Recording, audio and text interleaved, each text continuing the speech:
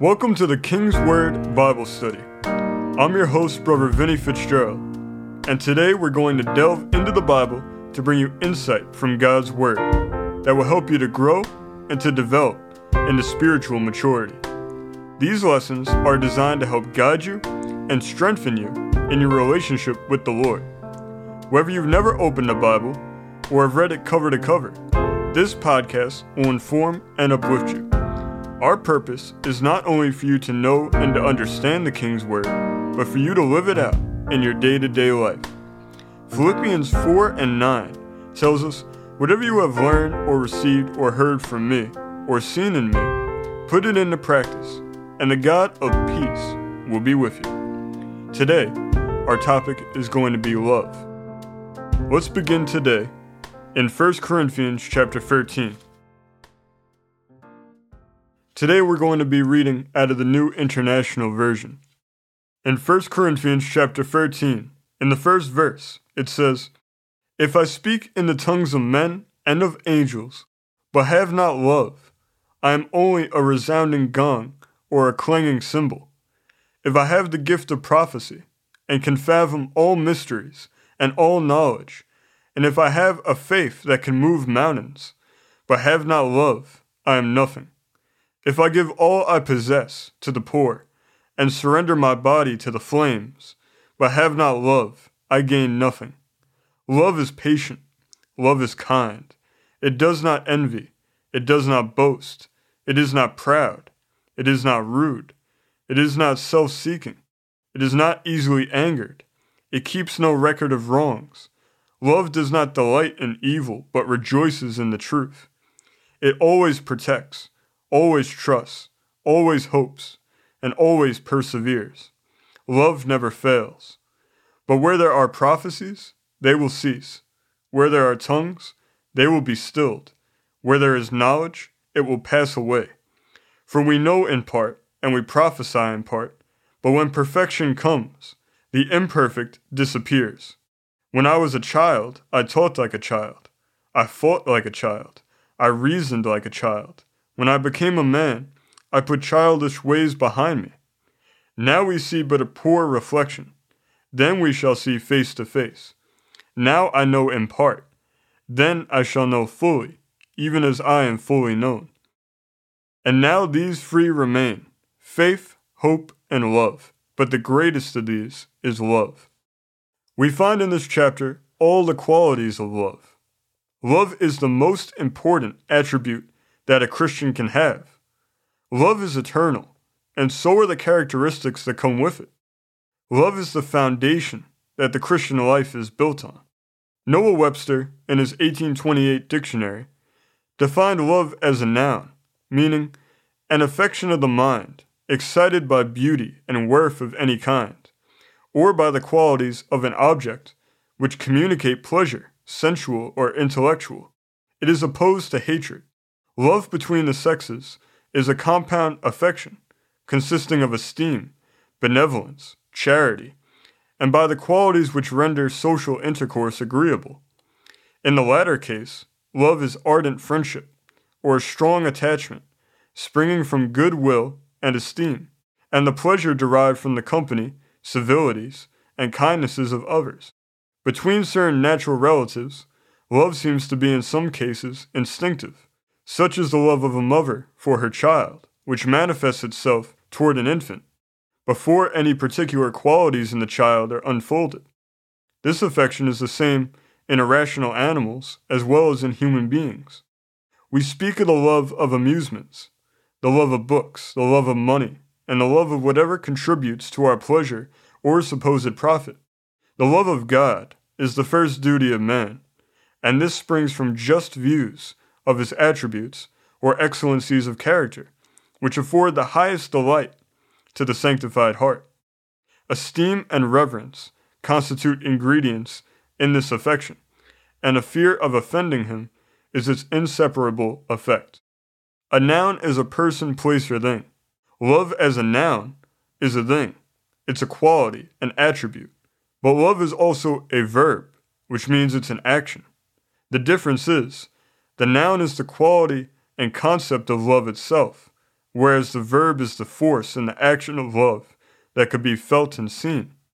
The same dictionary defines love as a verb, meaning in a general sense to be pleased with, to regard with an affection, on account of some qualities which excite pleasing sensations or desire of gratification. We love a friend on account of some qualities which give us pleasure in his society. We love a man who has done us a favor, in which case gratitude enters into the composition of our affection.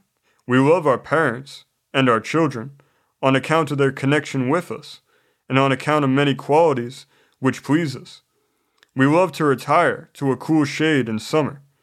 We love a warm room in winter. We love to hear an eloquent advocate. The Christian loves his Bible.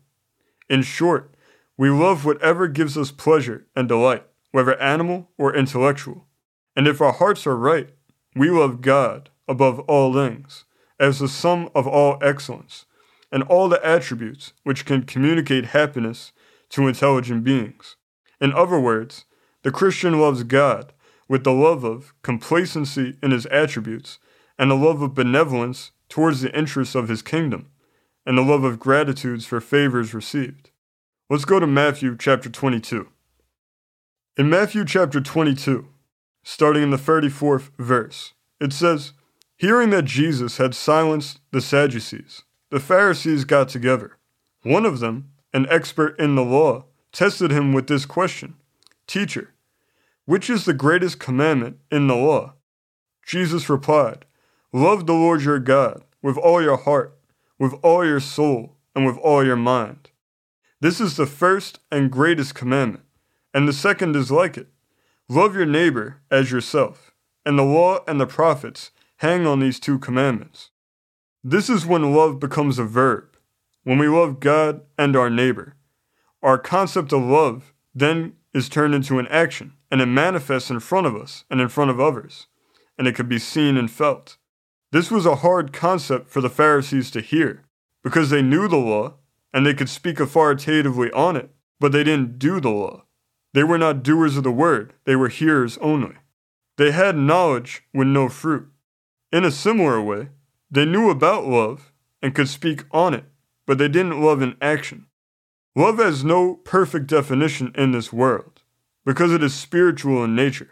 It is supernatural. Love in its truest and perfect form is beyond our understanding and comprehension. We can't fathom it in its fullness. We understand it now only in part. 1 John 4:8 says, "Whoever does not love does not know God, because God is love." In order to deepen our understanding of love, we need to deepen our understanding of God. If we want to find the true definition of love, we need to find it in God, who is himself love. In the Greek, there are 4 different words for love. They are each used for different types of love. This is important because the New Testament was originally written in Greek, and occasionally, when translating it into English, there are not identical matches for certain words, or there are not different forms of words to convey differences in meaning. One key example of this is with the word love. In English, we have one word for all types of love. We speak of the love of friends, the love of family, the love of God, all is the same type of love. We use love as a catch-all phrase. But in the Greek, there are multiple words for love that each convey a special and a unique meaning. The first is eros, which is referring to physical or sexual love. This Greek word doesn't appear at all in the New Testament. The second is philos, which refers to warm affection or friendship. It can also be used in reference to family relations. In Matthew, the 10th chapter, philos is used to indicate love of parents and love of children, and is also the word used in John chapter 11 to describe Jesus' love for Lazarus, his friend. John chapter 20 and verse 2 also uses philos to describe Jesus' love for John, his disciple. The third is storge, which means family devotion. It is very close to philos in meaning. Storge is not commonly used in the New Testament. In Romans chapter 12 and verse 10, it's combined with philos to become philos storge, which is translated in English as either devoted or brotherly affection. The last and most important kind of love is agape, which is the sacrificial, unconditional love of God. The word agape appears in the New Testament 114 times. In the New Testament, agape is the highest form of love. Outside of the New Testament, the word was rarely used. Before the time of its writing, the word agape did not carry any special significance as a higher kind of love at all. This is important because it shows us that it was the New Testament's understanding of the unique nature of God's love, not the word's usage in the Greek-speaking world of the first century, that gave agape the special meaning that it has today. The word agape is the word used to describe God's love in John 3:16, because God loved the world in that highest, special, and unique way. We are commanded to love God with agape love in Matthew 22:37, and we are commanded to love one another with agape love in John 13:34. And agape is the word used for love in 1 Corinthians 13. When we love with agape love, our love is transformed from just a concept and just an understanding of love into an action of love. It manifests. When we sacrifice in love, we are acting in love. Our concept and understanding is manifested outside of ourselves through the sacrifice that it produces in our lives. 1 Corinthians chapter 13 in the Young's literal translation, which keeps the Greek in its original tense, when referring to the characteristics of love, refers to love as the love. The Greek word for love used here is agape. The word the is a definite article and indicates that Paul is not just talking about any type of love. He's referring to a specific, definite type of love. He's referring to agape love, the sacrificial, unconditional love of God. The characteristics of love mentioned in this chapter are in the present tense of the Greek, because since love is eternal and goes on forever, by nature, the attributes of it are present within it at all times. These characteristics that are mentioned throughout the chapter are of the love, not just any type of love, but agape love, the sacrificial, unconditional love that only God can give. Not all of these characteristics are present in every type of love. Only agape love, the love of God, manifests perfectly all of these characteristics in their fullness. When 1 John 4:8 says God is love, the word used for love is agape. This is why all these characteristics are perfectly present in full in agape love. It's because they are fully and perfectly present in God Himself, who is the personification of love. Let's go to 1 John chapter 4. 1 John chapter 4, starting in the 7th verse, says, "Dear friends, let us love one another, for love comes from God.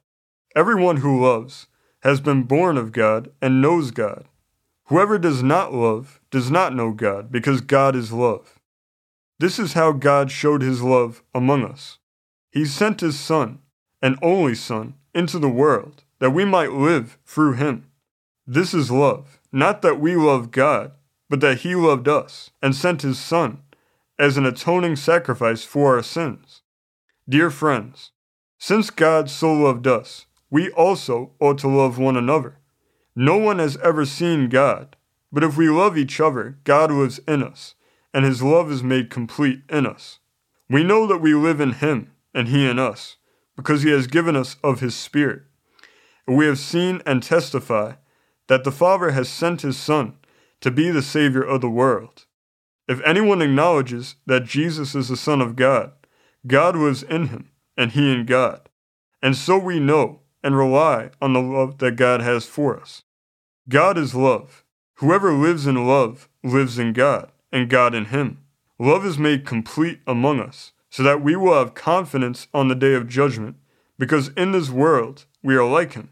There is no fear in love, but perfect love drives out fear, because fear has to do with punishment. The man who fears is not made perfect in love. We love because he first loved us. If anyone says, "I love God," yet hates his brother, he is a liar. For anyone who does not love his brother, whom he has seen, cannot love God, whom he has not seen. And he has given us this command: whoever loves God must also love his brother.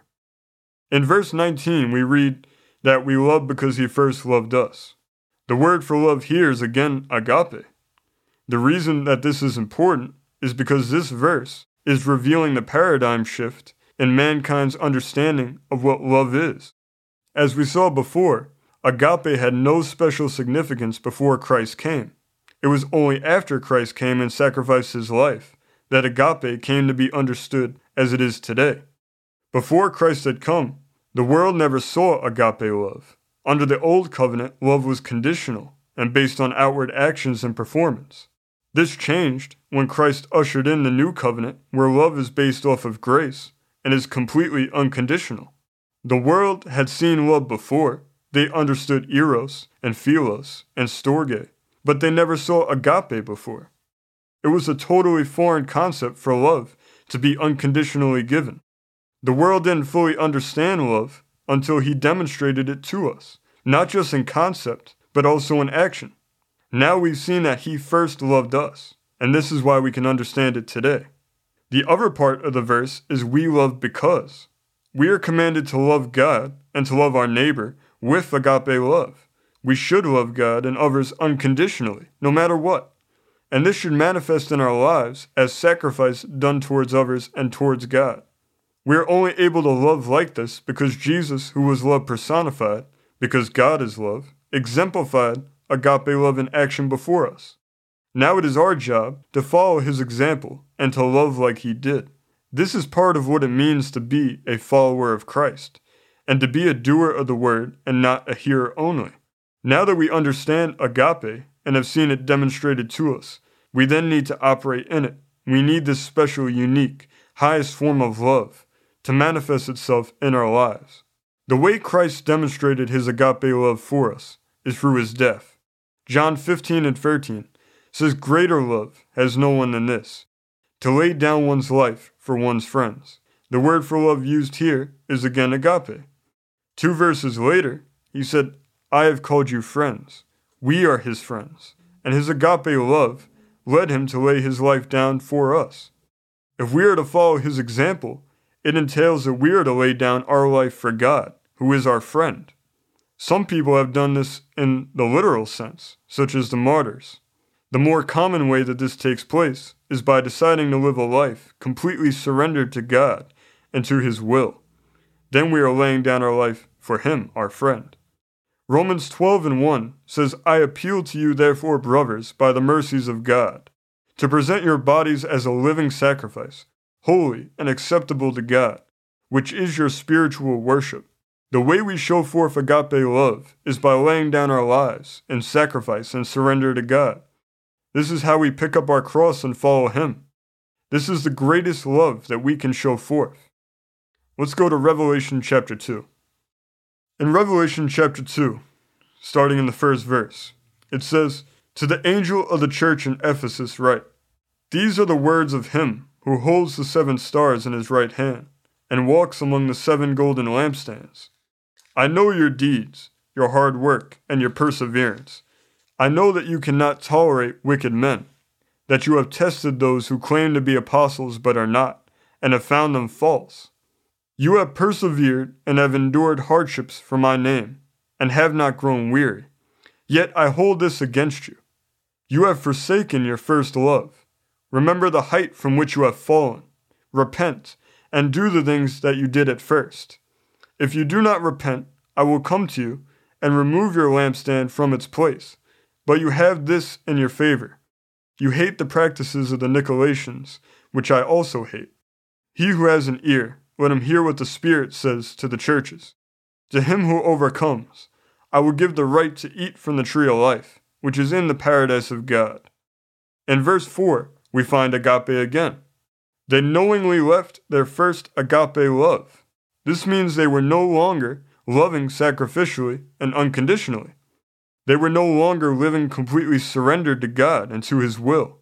What made this even worse was that they chose not to continue to walk in agape love. It was a free will choice that they made. God desires agape love from us. The reason he gave us free will is because it is the only thing that makes true love possible. A love that is forced is not real love. God wants us to be genuine. He doesn't want us to be robotic.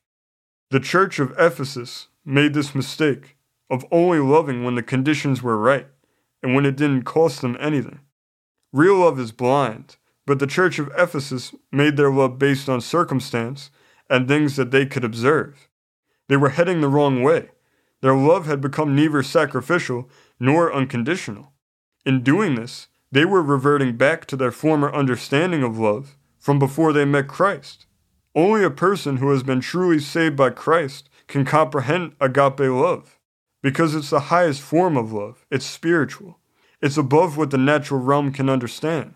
The key is not only to know and act, but to live a life defined by agape love. The Lord told the church at Ephesus to consider how far they had fallen. Like the Ephesians, we need to consider what type of love we are using. Are we using eros, philos, and storge? Or are we using agape? Are we willing to love God and love others unconditionally, no matter what that entails, no matter what they do to us, and no matter how they act? Romans 13:10 tells us, love does no harm to a neighbor. Therefore, love is the fulfillment of the law.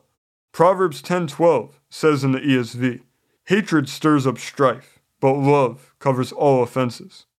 We need to consider and take stock of how we love, so that we can be sure that we are operating in agape love. In each of our lives, we need to allow love, the noun, to become love, the verb, so that we can live it out in our day-to-day life. People know we're Christian by the way that we love. They know us by our agape love. Jesus said in John 13:35, by this everyone will know that you are my disciples, if you love one another. Our great love towards God and towards each other serves as a great testament to the great God that we serve. Song of Solomon, chapter 8, verses 6 and 7, says, place me like a seal over your heart, like a seal on your arm. For love is as strong as death, its jealousy unyielding as the grave. It burns like blazing fire, like a mighty flame. Many waters cannot quench love. Rivers cannot sweep it away. If one were to give all the wealth of one's house for love, it would be utterly scorned.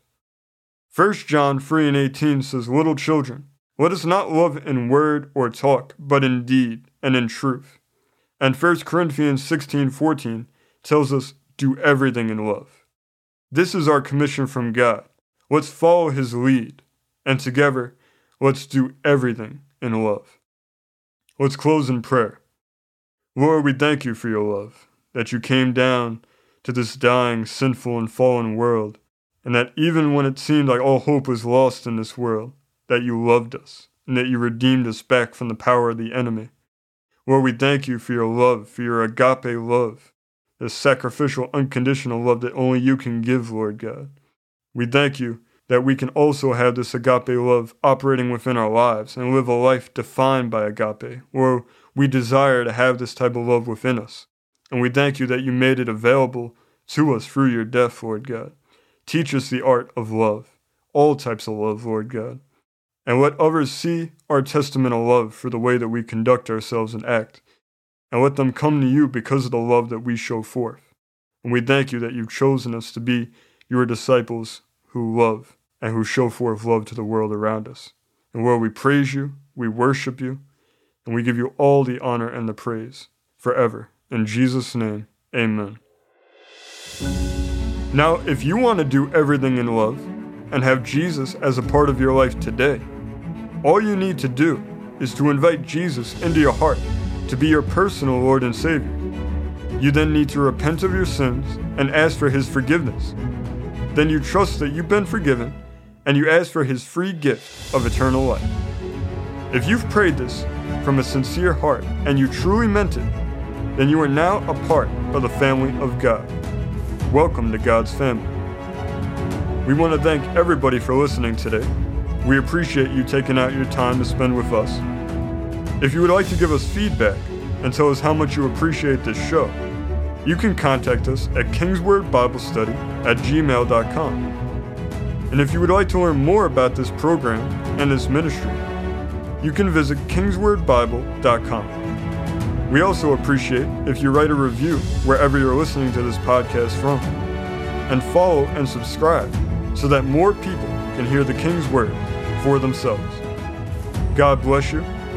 We want you to know that we love you all. And we will see you next week as we continue to study the King's Word together.